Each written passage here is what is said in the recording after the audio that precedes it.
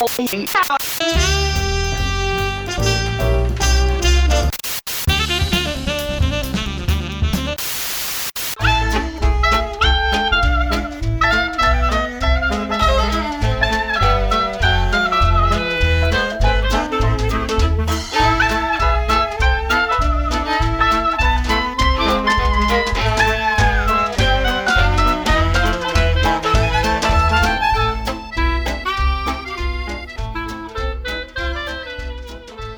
everyone, and welcome to Tabletop Radio Hour, your podcast for everything tabletop. My name's Zach, and this week I have my co-hosts with me. I have Mark and Steve. Mark, how are you today? I'm doing okay. How about you? I'm doing very well, thank you. And Steve? I'm quite right, thanks. Good.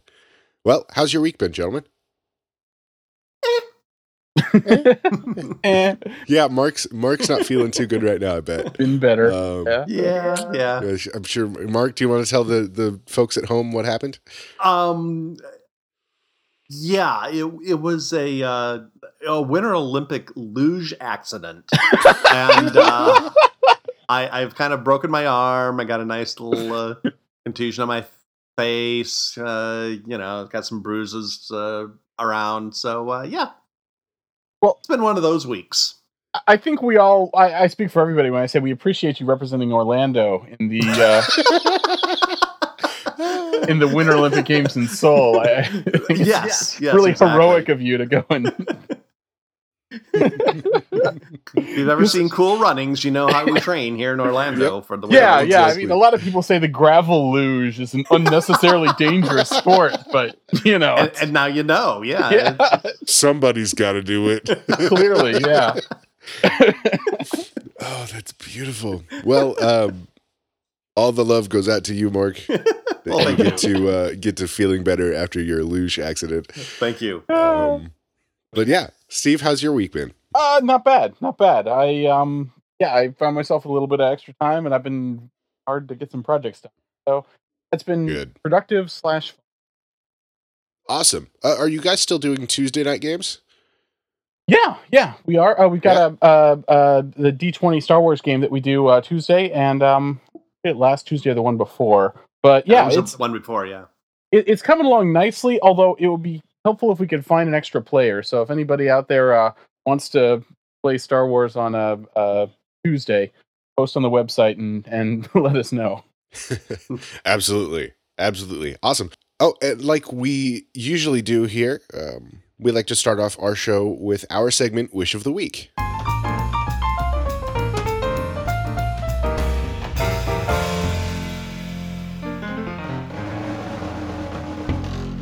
In Wish of the Week, we talk about anything we are excited for, from movies to video games to RPGs. Let's start with Steve.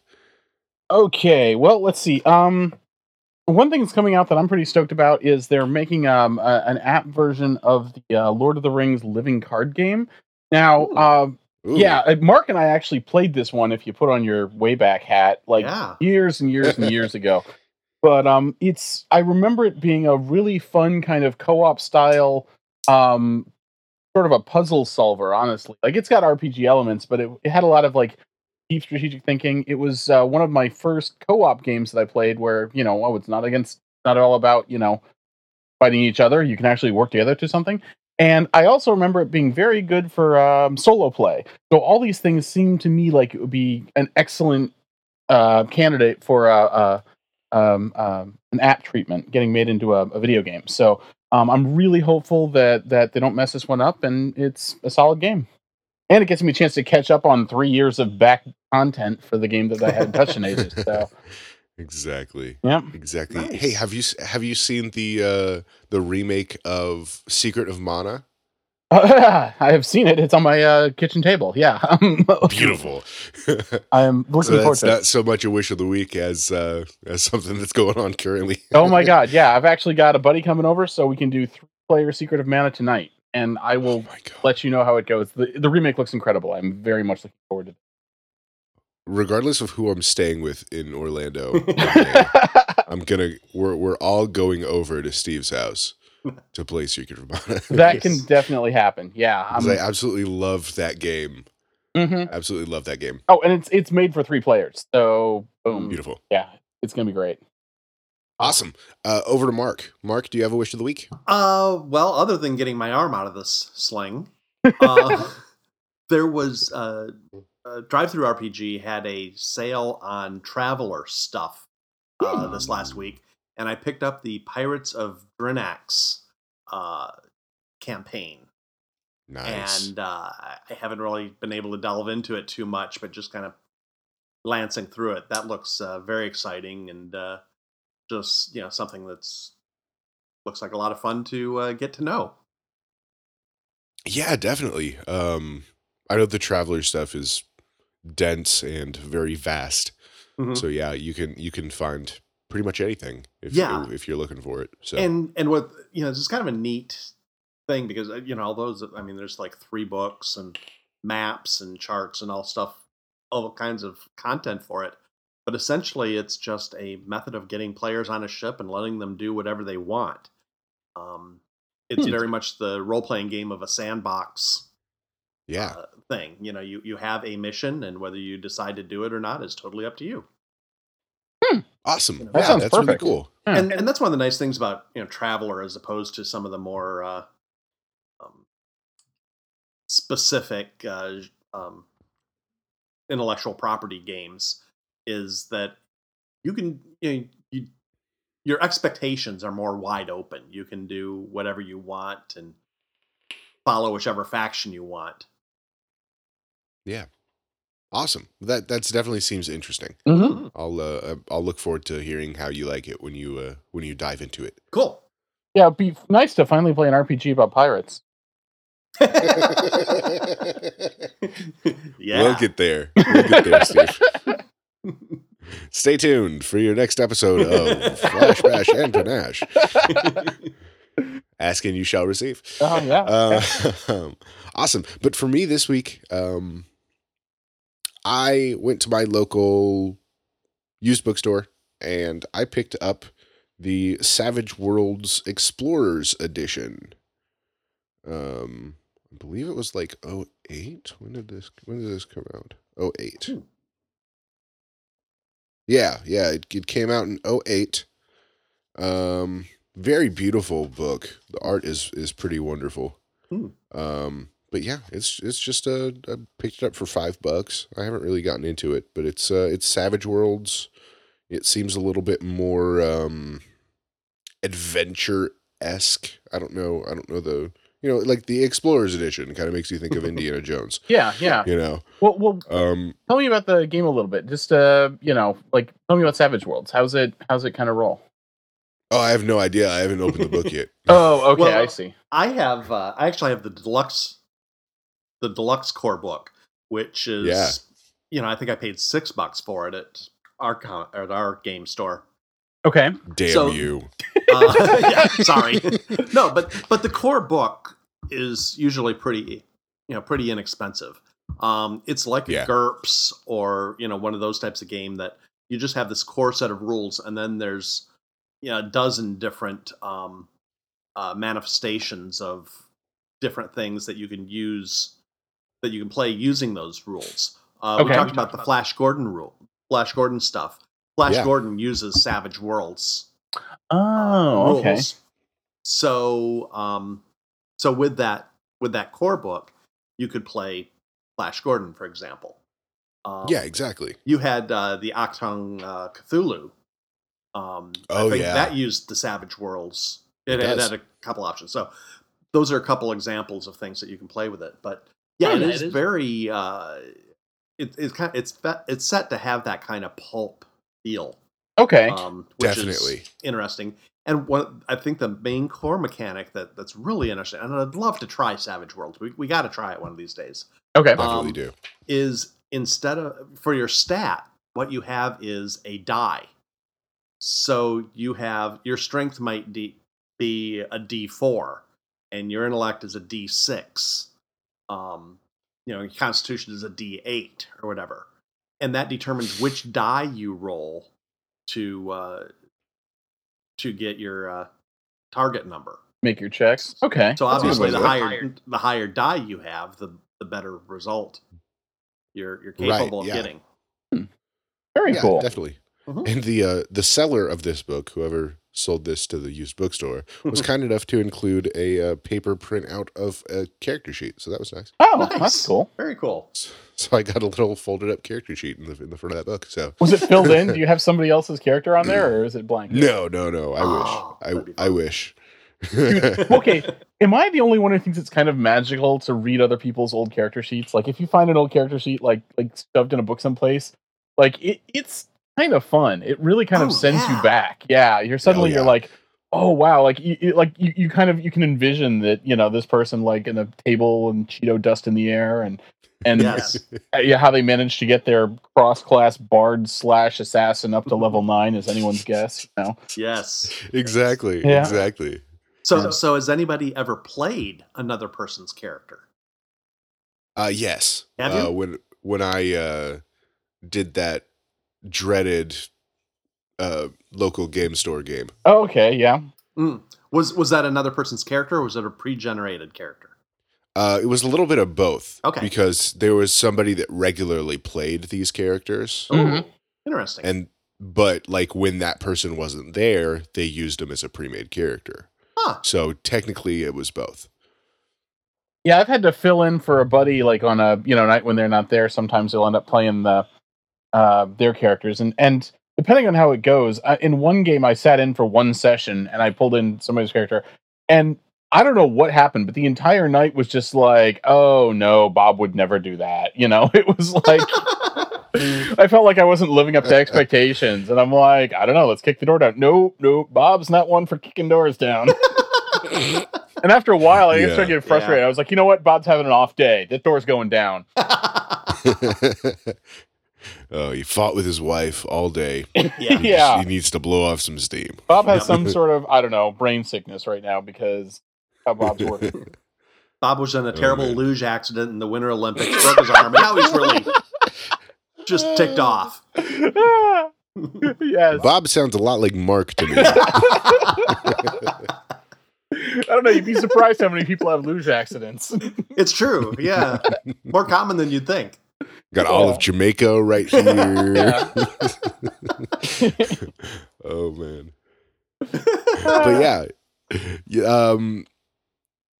But yeah, pretty much for that wish of the week, I'm just excited to kind of dive into that Savage Worlds because I really haven't experimented with Savage Worlds all that much. I've gotten here and there. You had the Space 1889. Was that Savage Worlds? Yep. Yeah. Yep. So I've skimmed that. I've skimmed, a couple different things here and there, but I really haven't gotten into, the true, mechanics and the true feel of how Savage Worlds is supposed to go. The core rules, yeah. Yeah. So, but yeah, and I think that'll be it for this segment of Wish of the Week.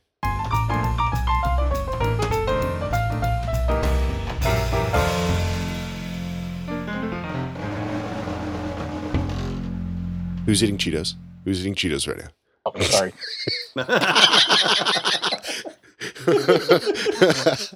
No. It's actually not Cheetos, but Cheetos is way more dignified than what's really going on. So let's stick with Cheetos. He's just pushing pencils around the table like a cat. No. Oh. And going from segment to segment, we will be on to our next segment, Game at a Glance.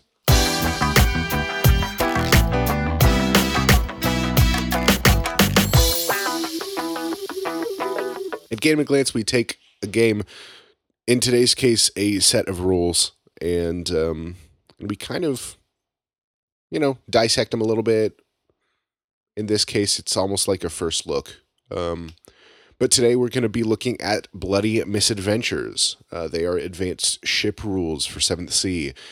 We have to talk about 7th Sea, guys. I'm sorry. Always. It's just something we have to do. But it's a specific subset that we haven't talked about before. So actually, yeah. Definitely. Yeah. It really is. For those of you that listen to Flash Bash and Panache, we haven't done anything ship related. Other than a little bit of travel talk here and there. Mateo getting very, very ill on the side of a ship. Violently, yeah. Violently. But yeah, we haven't gotten into the whole, mechanics side of sailing, of ship battles, etc. So I definitely think this is something that people playing 7th Sea should have some experience with. Just reading this rule set, even the advanced, I don't know if it had a name, but it was like the advanced ship rules. Expanded ship rules. Yeah. There we go. So now I gotta say, I am a huge fan of like the old Horatio Hornblower novels, Oh yeah. pirate novels, all those sort of things. I love pirate movies. And that was the entire reason for me grabbing 7th Sea, the first edition, way back when. Mm-hmm. And I gotta say that as much as I loved the game, that was one area that I always felt a little disappointed in. Mhm. It was lacking a little bit. Yeah. Yeah. There's a lot of talk of pirates, but no real nautical specifics. There's kind of a vague, some kind of vague talk about fighting on ships, and that's and it works, but it didn't really have that nautical battle feeling. Yeah. Like Star Trek has some great ship combat. Oh yeah. Part of the whole genre is the ship combat, and I didn't feel that 7th Sea really had that. It was really more Three Musketeers swashbuckling than pirate swashbuckling. Yeah. Yeah. Right. And second edition came out pretty much the same thing. Then they came out with this expanded ship rules. Which was Explorer Society. It was somebody. Actually, yeah, all of this came out of the Explorer Society, the kind of fan created extra stuff. Yeah. It's fan created, and some of the original creators have done like small stuff to expand the rules. But first there was Rob Donahue did an expanded ships rules, and I was excited. I grabbed that and I thought, oh, good, let's see this. And it seemed more focused on the trading. There was a little bit. They added ship size classes, so you could at least have some differences in size ship battles, and that gave it a little bit more of a feeling of intimidation if you saw a big ship. Which the original rules, all the ships were the same, which is kind of bland. But overall, I didn't find that too exciting. But then I saw this Bloody Misadventures, and I've been looking at it for a while and thinking about it, and finally said, what the heck, let's try it. And I kind of want to hear your guys' take, because I like I say, I love this kind of ship combat stuff, but I'm interested to see how it read as somebody who may not be as into it, like I'm assuming you guys are. Right. Like, I think it adds a lot of great qualities to the ship rules that are given in the book. It adds amazing detail and so much explanation that is needed for really understanding how the whole ship battle side of things works. Well, and I would say at this point kind of desperately needed, because as much as I love 7th Sea, I mean, the game's called 7th Sea, and their boat combat stuff has never been really good. Like you said, like basically all ships are kind of treated the same, and in every functional game where we have any kind of nautical battle, it always just boiled down to like, okay, let's see if we can just get onto the other ship and start stabbing people, which is really not like, that's not nautical combat at all. It's dramatic and blah blah blah. But we've always like had to find ways to kind of cheese our way around ship combat and not actually just embrace it full on. And this really great set of rules, I think, tackles that the tactical issues of ship combat, while also not getting too far away from their the kind of player narrative driven roots of the 7th Sea system. It gives you a chance. You don't like suddenly fly back and like, okay, now we're just treating this thing like a miniature. Your guys are still having an impact depending on what you want to do. Your characters are still driving the action, whether they're in the guns, the rigging, or whatever. But it gives you a lot more tactical options to actually, take advantage of some of this great world building that they've done, with the ships. So, I mean, without really changing the rules, it seemed to me. I mean, it was like the same rules, just applied to ships. Yeah. Exactly. Yeah. Yeah. The whole structure of the action sequences is almost identical, except for, adding the ability to actually no, that's the same. I was going to say adding the ability to change your role, but you can do that. It did add that element of what is your role, which Right. is what position are you operating on the ship? Yeah. Well, but if you think about it, your role is kind of unspoken in, the normal action sequences, because my role right now is to kill the bad guys. Well, the role is effectively kind of supplanting what they had for the approach. Like it's replacing out kind of the approach system of 7th Sea with the ship roles. No, it's a step before that though. It's a step before that. So first you decide, okay, I'm manning the helm, and then your approach is what do you do with the helm?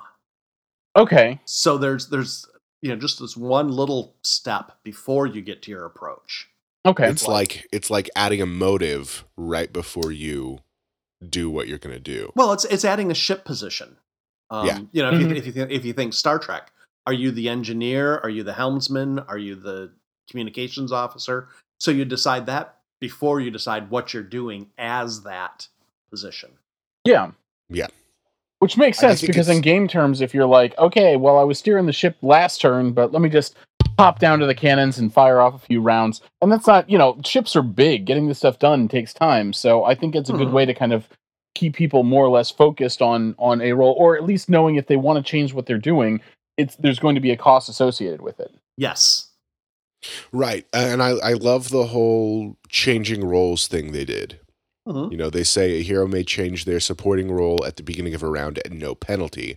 Changing one's role in the midst of a round is handled just like changing your approach, which is amazing. Yeah. It kind of gives that similar feeling to, I don't have to have an entirely different rule set to do this on a ship, Yeah. Like you're used to going, I'm doing this thing with my approach and with my role, and if I want to change that, I have to spend raises. Yeah, and the skills that you might already have that deal with, changing your approach would still be applicable in this situation too.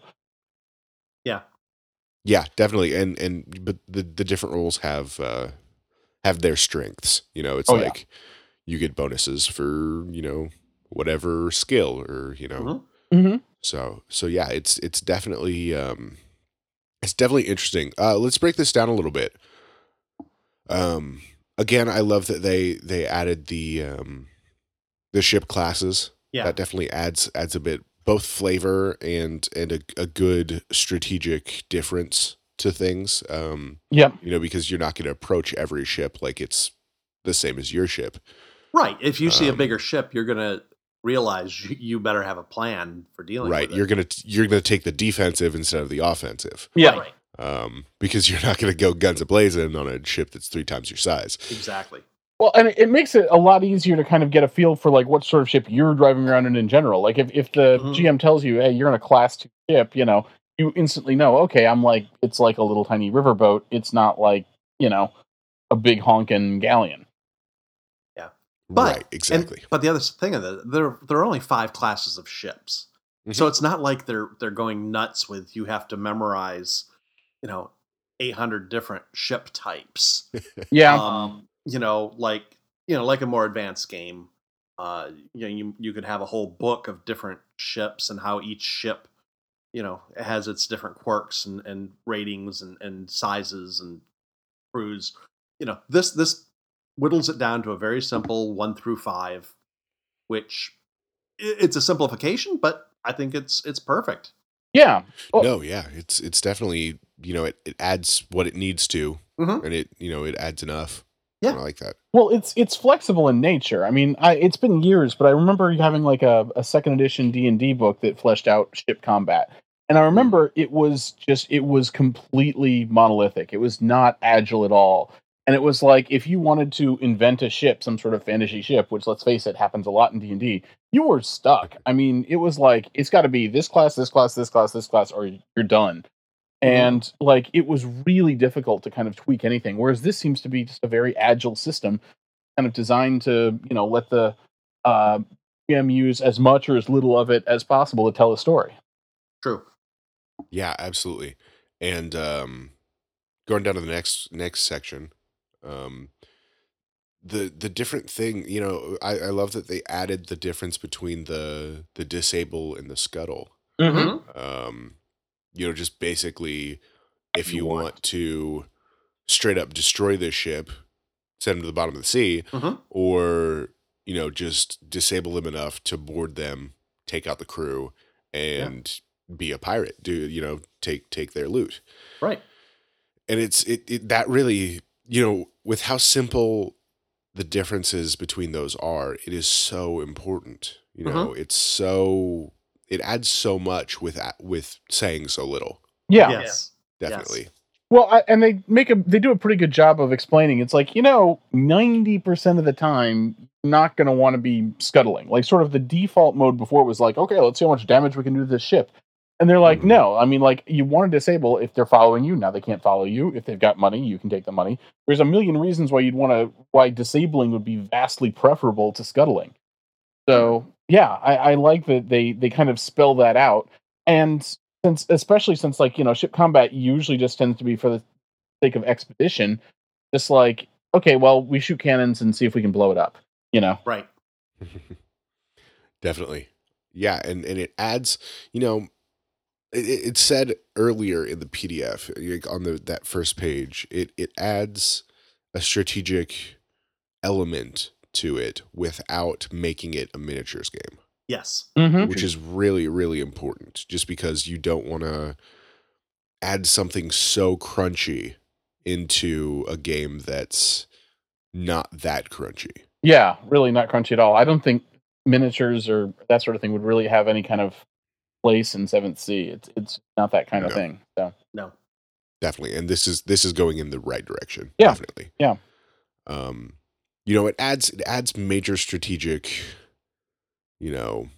moves, based on your range from the other ship, your supporting roles, what you can do there, et cetera, et cetera. Managing the crew, stuff like that. It gets a little crunchy when it gets into that, but overall, it's not too crunchy at all. Yeah, definitely not. Definitely. And like this, you can take it with a grain of salt. You can take it as much or as little as you need to.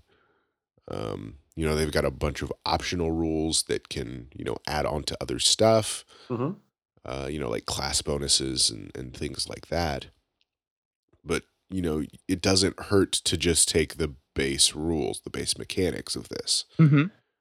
Which is what I love. It gives you the ability to customize your play style, basically. It allows you to use this the way you want to, like say we were less strategic in how we want to play. We're not going to take all the optional rules. We're not going to take all the optional bonuses, just because for us, we might want to, not take an hour to do an encounter. Maybe we want to take half an hour. So cutting down those rules just a little bit, by not taking all those additions, will essentially shorten the playtime of it. And I love it. Yeah. And they say in here that kind of think of your ship and the enemy ship as people, as duelists, kind of like with the different maneuvers. And that's great. Kind of, makes that bridge to to relate it to normal gameplay, which is amazing. Which isn't that far off from the original rules, because the ships always had the same death spiral that characters had. Yeah. Going down in here, goes through maneuvers and complex maneuvers and, examples of those. And I'd imagine that's probably where you were living, right? Like when you started reading that whole crossing the T thing, I'm sure Mark was like, oh, yeah, right here, baby. Yep. Exactly. Yeah, that's all Patrick O'Brien right there. Yep. But yeah, you're right. The maneuvers are basically the same as swordsman maneuvers. Mm-hmm. Yeah, You know, exactly. it's using some of the same mechanics, just with a very slight twist. Oh, absolutely. Yeah. Instead of running or climbing, you're in a ship. You know, Mhm. Yeah. your ship is having to run and climb. Yeah. Mhm. And instead of parrying, you're using evasive action. Yeah. Yeah, exactly. Hmm. Um, definitely going down a little bit. It has a lot of explanation, which I love. A lot of examples. I loved the sample gameplay. I thought that was some of the most detailed sample gameplay I've seen Oh, absolutely. anywhere, Mm-hmm. and really, it seemed to clarify even the regular rules. Yeah.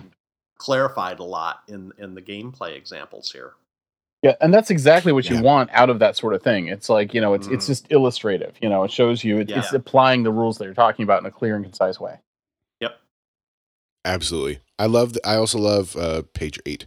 It gives you an example of narrative tags, which is beautiful. Oh my gosh. See, Gives you these, like, you get hit by a cannonball on the deck, Mhm. the crew panics, there's a fire, one of your longboats are destroyed.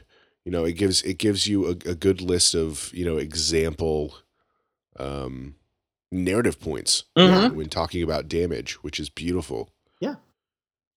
Um, And that's the kind of stuff I want to see in a ship combat. Exactly that stuff. absolutely. Yeah. Absolutely. Because anything that gives the GM an advantage Mhm. with narration over anything else, it helps break up the monotony of just the rules of just, running from point to point and not narrating anything. Right.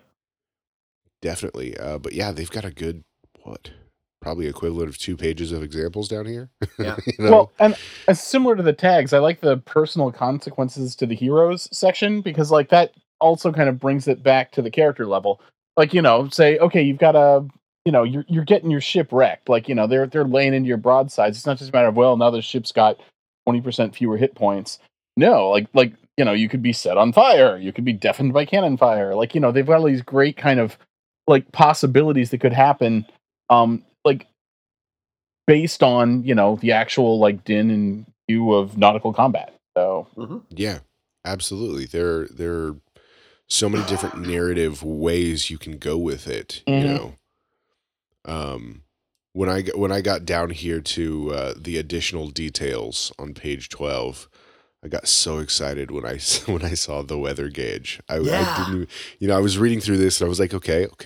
And then when I hit that, my mind was just blown. I was like, I totally forgot that weather can be an amazing factor to ship combat. Mhm. It's Of like, course. Yeah. look at Pirates of the Caribbean. Mhm. Look at all these different movies and books and everything. Yep. Yep. Yeah, it's detailed where it needs to be, and it's simple enough where it doesn't need to get too crunchy. Yeah. Yeah. Definitely. I will definitely use these. Definitely, just because it's a very, very good upgrade I agree. to the main core rule set. Mhm. Well, and It's a little redundant main core. well, But yeah, it goes down here into the prizes after a random D10,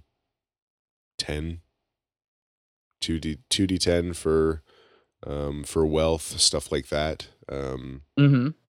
For if you board a ship and successfully loot it. Yeah, definitely they've definitely got a good way you can create your NPC ship, so to speak. Yeah. I'm On what looking cargo for it has on on different stuff. Yeah, I'm looking forward to a chance just to use these rules, to try them out, to see how it actually goes. But like, it looks super solid. It seems to be a really nice extension of the cool 7th Sea mechanics, in ship form. Like, and I gotta wonder why the original rules didn't have something closer to this. I mean, yeah, because honestly, I think it was not as important to him as the other stuff. I'm not going to make any claims, but no, I think you're it right. seems like they wanted to put more focus in the land stuff more than the ship side of things. yeah, but I mean, it's a game about pirates, and like if you're neglecting your ship combat, there's something really fundamental that's missing there. I would have liked to have seen this in the Pirates Nation book. Yeah, Leave that's fair. Leave it out of the Yeah. core book, but Pirate Nations. That's I fair. would have. Put like to see something this. more in Pirate Nations, definitely. That makes a but lot yeah, of sense. So, but out of curiosity, I see a lot of the terminology here, the rigging, hull, port, starboard, that sort of stuff. Did you find any of that intimidating as you were going through it? Like I say, I'm assuming you're less sailing savvy as some. I am, but after years of Googling stuff you say, Mark, I'm actually getting pretty good. So, yeah. Okay. I actually have a fair bit of knowledge of, at least on the fiction side of things. Cool. When it comes to different ship terms. Okay. And yeah, I knew exactly what chain shot and grape shot were. I knew different things. There were definitely things that were familiar. It's funny that you mentioned that. That was one of the things I was thinking as I was reading this. Was gee, I wish it had rules for using different types of shots. But I understand. Reading. But I understand that's a little nitpicky. They're simplifying, and then you get to a point where they say we're just automatically assuming you're using the right shot for wherever you're targeting. It's like done. Fixed. Yay, problem solved. Yeah. Awesome. Yeah. You're using chain shot if you want to take out the rigging. Yeah. It's like. Yep. Well, I was a little bit surprised by how they treated fire. They've got a whole lot of mechanics on fire specifically, and they even go so far as to say, okay, if you fire on a regular basis, settle ships, you corruption. And I thought that was kind of interesting because usually from as far as I've been playing, it's like, okay, we're stuck in a ship, let's burn it down. No, apparently no. Like, and it's got a really cool set of mechanical circumstances about why fire at sea is so dangerous and so deadly, and all the bad stuff that can happen. So I thought that was a little bit of an eye opener. Yeah. Yeah. If you think about it, using fire to take out enemy ships. At that point, it's not about survival; it's about destruction. Mm-hmm. And who does that? Pirates. Pirates are corrupt. It's that kind of thing. Yeah. Bad guy pirates. But of course, yeah. But even that, if you get the crew off and then use fire to scuttle their ship, that's a different situation too. Oh, absolutely. Yeah. I think everything with that is relative. Of course. But so yeah. But yeah, I loved the approach. Yeah, I really do. I think it's a very, very good addition. Definitely. And I love that it gives you the option to take as much or as little as you want to. Yeah. Which is another great thing. Because, like I said, matching your play style and how heavy you want to get into this. Maybe you just want a short, sweet, little ship encounter. You don't have to know every part of these rules to do that. Yeah. Yeah. Which is good. It's good to know all the rules, of course. But yeah, you can use whatever you need to. And it doesn't hurt to know that other knowledge, of course. True. I love the little GM reference at the bottom. Have you guys glanced over that? At the very bottom? At the very bottom, yeah. Second to last page, yeah. Yeah. Mm-hmm. It's very helpful. That's definitely it. Again, you can't fit everything into it. Yeah. But it's just a little index of the actual rulesy stuff, the crunchy stuff, yeah. Mm-hmm. It's essentially something to print out and stick on your Game Master screen. Yeah. Exactly.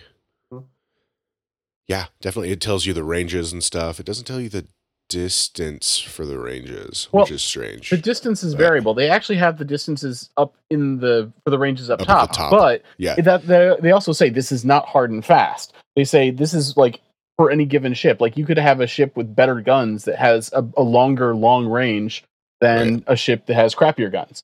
So it's all relative. Right. That's why they didn't put actual numbers on it. Yeah, that is true.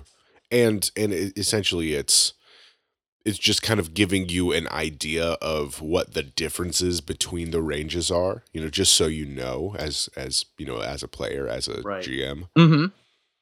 And then after that, it's kind of like, okay, I know the general idea of how long this is. We can just go with out of range, long guns, cannons, et cetera, et cetera. Yeah. And that's, I understand that, definitely. Yeah. I love they have sighting distance. Mm-hmm. Like that adds so much. It's like, if you think about it, you can't see infinite, you can't infinitely see something. So right. Yeah, adding that is beautiful. Definitely. And of course, yeah, it adds some maneuvers down there, for example, and stuff like that. So that's good. Yeah.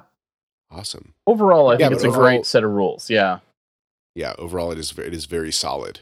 It is very well written, mm-hmm. I can say. Yes. Now, I was going to point out too that this same guy, Thomas Harrison, has another book on chase rules for 7th Sea, which I am now excited about grabbing. Yeah, actually, like land chase.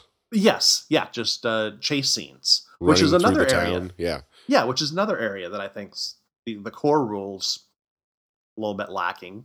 Mm-hmm. He has another book on corruption, and another set of an expansion about a card set for consequences and stuff that I might have to look into a little further. But that's interesting. Yeah, but there's some interesting stuff that I think we definitely need to look into expanding a bit.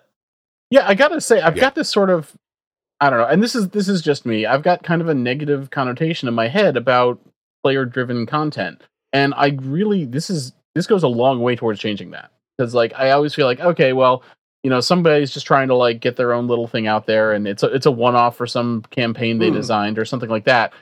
This is not that at all. This is professionally developed. No. Like this would look absolutely at home as part of any professional 7th Sea rule book that's out there. So yeah, I love it, and yeah, I'd be curious to see what else this guy's got. Yeah, I think definitely, especially the chase stuff, because that's an important thing. That comes up a lot. Yeah, if you think about Assassin's Creed, if you're playing a route that's a little bit like Assassin's Creed, chasing, huge thing, running from guards, chasing down a target, etc., etc. That's a very, very big thing. Yeah. So yeah, I'm definitely excited to see what comes from this guy. Yeah. Awesome. But if there's nothing else, I think that'll be it for this segment of Game at a Glance.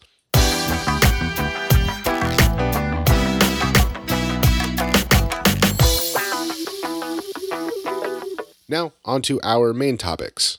Today, I think we're going to talk about a few different things. First off, some news. There is an article out there on Polygon.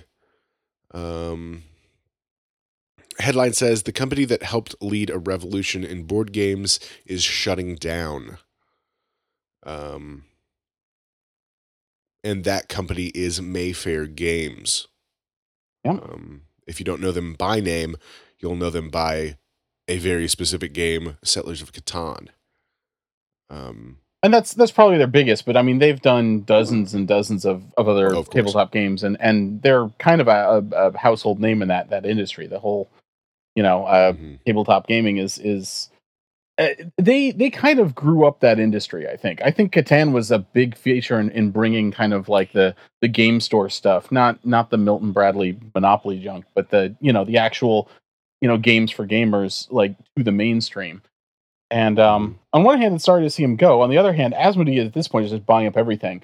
And so far, it's all like puppies and kittens. Like, it's like, okay, well, Right. they did great so far with all their other stuff. And, oh, they own that one. That's a great game. They're doing a great job of managing this. I keep waiting for the other shoe to drop. I feel like any second now they're going to start like putting in microtransactions or something like that. And like okay, well, once they own everything, then what happens? Like, do prices go up? Does something that we don't like happen?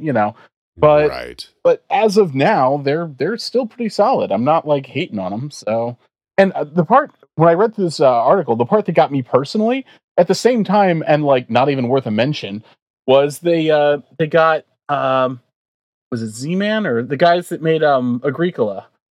Lookout Games. Yeah, it used to be Z-Man. Lookout. Yeah. So Agricola and Caverna are two of my favorite Euro style worker placements. Like, pretty much my favorite. Caverna is like my favorite worker placement game, period. And I was kind of shocked when I saw they got bought up. But I mean, I guess at this point it kind of makes sense. I mean, they're buying up anybody who's making a profit. So, Yeah. it's, And down at the bottom here, it says, in recent years, Asmodee has been aggressive on their acquisitions. Mhm. Its stable now includes Fantasy Flight Games, Days of Wonder, and F2Z Entertainment, which is kind of big, yeah. with Fantasy Flight and everything they're doing. Fantasy Flight owns all of the licenses, or they own like everything they do is like based on huge licenses. So like all the Star Wars stuff is Fantasy Flight, and that's just a small chunk of what Asmodee's sitting on. So yeah, Exactly. So they're and Asmodee distributes Magic the Gathering, Pokemon, and Yu-Gi-Oh. So they've got cards down. well, in The Europe, cards are them. in Europe, I mean, they don't actually publish. That's still Wizards. Wizards is still the only guy that's kind of big enough to give them a run for their money. But Right. that Wizards is also very focused on a niche. They don't care about board games. Like they'll only do board games just as like an ancillary profit stream. Asmodee is really kind of dominating this market right now. Like they've bought up all of the other big players, and they're kind of the only game in town. So so far it's good. So far everything's still peachy, but Fingers crossed that it stays that way. watch I the think is what we're space. saying. Yeah, that's my big concern. Mark, what do you think? I was kind of surprised to hear that Mayfair Games was still going. Yeah, I loved Mayfair Games. I think I've talked about the DC superhero, the role playing game. Yeah. That was a huge Mayfair game hit. Mhm. They had a whole series of roll aids, supplements, and things that could be used with other games. And I mean, they were a huge RPG influence. yeah. Oh, definitely. And so yeah, they I'm very sad to hear them go. Yeah, definitely. But hopefully, yeah, like we said, hopefully the this next company, Asmodee, will do their part in keeping the name of their games and of their company, on good terms, of course. And so far they've done a pretty good job of kind of resurrecting old licenses and like they're not just like buying it up and killing it off. So, here's hoping that a lot of that old fun Mayfair stuff might resurface under Asmodee now that they've got the rights to it. And they've got the resources to kind of start pushing some of these old IPs again. So, fingers crossed this might actually be beneficial for some of the classic games. Yeah, hopefully so. Hopefully so. But onto our next topic, kind of how to balance rule set and exposition in a role playing game book. Essentially when developing. This is a hard equation. Finding that good balance of of how much exposition's in there based on compared to how many rules there are. Something that sparked this is when we talked about Cthulhu Dark a couple weeks ago. Because Cthulhu Dark has maybe a 2-3 page rule set, and the rest of the book, which is a couple hundred pages, is all exposition. So it's, I think it's very specific to the kind of game it is. based on how many rules you need, that's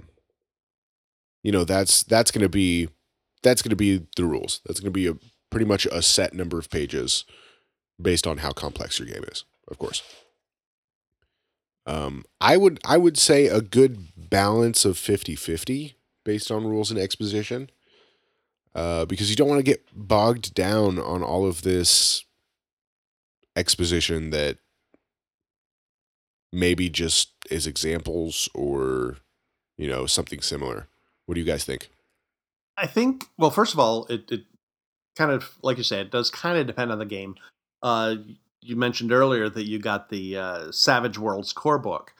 And in that case, it's a core book it's all just mechanics. And then you pick up a different supplement that's going to have all of your exposition and world building with just a few little tweaks to the core rules. So, that's kind of a specific case of dividing it up in a different way. Mm-hmm. But if you do have something with relatively simple mechanics, you can devote more time, more real estate to world building. And I think go ahead. I think a good example of this would be the Hellboy core book. It uses GURPS Abridged, GURPS Lite, whatever it's called. I don't remember. Yeah. And then the rest is kind of Hellboy exposition, which that's a very specific case to where it's a pre-existing universe. The Hellboy universe is vast, definitely. But in something like that, where the exposition is the main part of the game, I think that is where you can take much, much more exposition than rules. Sure. 7th Sea is another great example. That is very dependent on the world building. It's a very specific world that it is building. Absolutely. Well, and I think the whole thing is entirely dependent on, like we said, the game that you're doing. If you've got a game that's more narrative based, like 7th Sea, you should really spend more time building the world, like with your exposition. I think if you've got a game that's less, if it's more of a framework or something like that, or people are going to come at it with their own licenses and you don't know what it's going to fit onto, then I think aside from a couple of quick examples, you can be a little bit lighter on your exposition. So it really depends. I also think that when it comes to supplemental material, you're probably going to be better off if you're introducing something that's more like story focused, like a new nation, a new island, something like that. Spend a little bit more time than if you're introducing something that's a little bit crunchier and rules focused, like say ship to ship combat. That doesn't need quite as much exposition to it. So it just tailor it to your product. As long as the amount of exposition you need is really dependent on what you're trying to make rules for. Well, I think you you mentioned a good keyword there is narrative. If you're building, if your goal is to build a kind of story environment, then you want to build story. You want to build a framework for that, and that you do through world building. And that's going to give the players a world to dive into and expand upon and go into. If you're just throwing a few words out of what kind of universe that the players are inhabiting, that's going to distance the players from the world and focus them more on the mechanics of the gameplay, and you're going to end up with a more tactical game. Yeah, absolutely. Kind of all this comes down to what you're trying to accomplish with your game. True. Well, and if you want an example of a game that maybe has too much exposition, more than it needed, for instance, Mark and I have been going over the Roll20 rulebook for Star Wars, and I feel like there's giant chunks of like several page short stories in there that really aren't entirely necessary, because we all know for Star Wars, and in particular, the concepts that they're trying to convey are all stuff that we're familiar with from the movies. Now maybe you don't, but if you don't know anything about Star Wars and your gateway into the whole thing is a book on RPGs, you got problems. That's I don't think anybody can help you there. So how did you get this book? yeah. You shouldn't have this book. I'll just take that from you. You're in the wrong place. This isn't the book you're looking exactly. for. Like with something that's so niche like that, if you're familiar with the things they're trying to convey, it gets a little redundant. Like you said, it's stuff we know from the movies. Yeah. What Star Wars fan hasn't seen the movies? Yeah. But applying that stuff to the game mechanics would be appropriate. Yes. We know True. Luke flies an X-wing, but here's how an X-wing works. What skill does he roll to do that? Right. Yeah. Tying that sort of stuff together is appropriate. But I think brilliant.